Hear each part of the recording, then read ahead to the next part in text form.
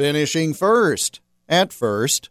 More from the Iowa Almanac in a moment. The Iowa Soybean Association's Research Center for Farming Innovation is driven to deliver unbiased research and results to all our members. Our nationally recognized team of researchers' only incentive is to improve Iowa's soybean farmers' productivity, profitability, and sustainability.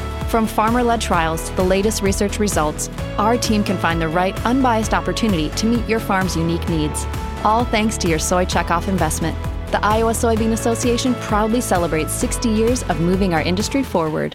Johnny Beauchamp was born in Harlan, Iowa. He began his racing career after World War II, racing old model stock cars at county fair tracks, and began the 1950s by winning multiple championships at the Playland Park track in Council Bluffs. At the time, NASCAR was focused in the southeastern U.S., and the International Motor Contest Association, IMCA, dominated the Midwest, and Beauchamp dominated IMCA, winning dozens of races and multiple season championships. Then came 1959, and Beauchamp found himself behind the wheel of a Thunderbird for the first Daytona 500. He took the lead when Fireball Roberts went out on lap 43 and was in the top 3 places the rest of the race. With about 50 laps left, Lee Petty moved up near the front, and Beauchamp and Petty raced neck and neck for the last quarter of the race.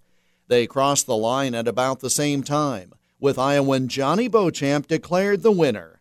He took the car to victory lane and enjoyed the celebration, but that was not the end of it. Lee Petty protested, saying he was the winner. The Beauchamp side argued that not only was Johnny's car ahead by 2 feet, but that Petty had taken more pit stops during the race and was not even on the same lap. At that time, NASCAR had drivers' wives often counting the laps, far from the scoring system used today. NASCAR founder Bill France Sr. studied photos and newsreel footage for 3 days and then declared Lee Petty the winner, taking the crown away from Beauchamp. Johnny won the NASCAR event in Atlanta a month later and won at Nashville the following year, before finishing his career in the 1961 Daytona 500. Ironically, in that last race, he was involved in an accident with Lee Petty. The controversial finish helped put NASCAR on the map when Iowa's Johnny Beauchamp was originally declared the first winner of the Daytona 500 on this date in 1959. And that's Iowa Almanac for February 22nd. There's more online at iowaalmanac.com. Until tomorrow, I'm Jeff Stein.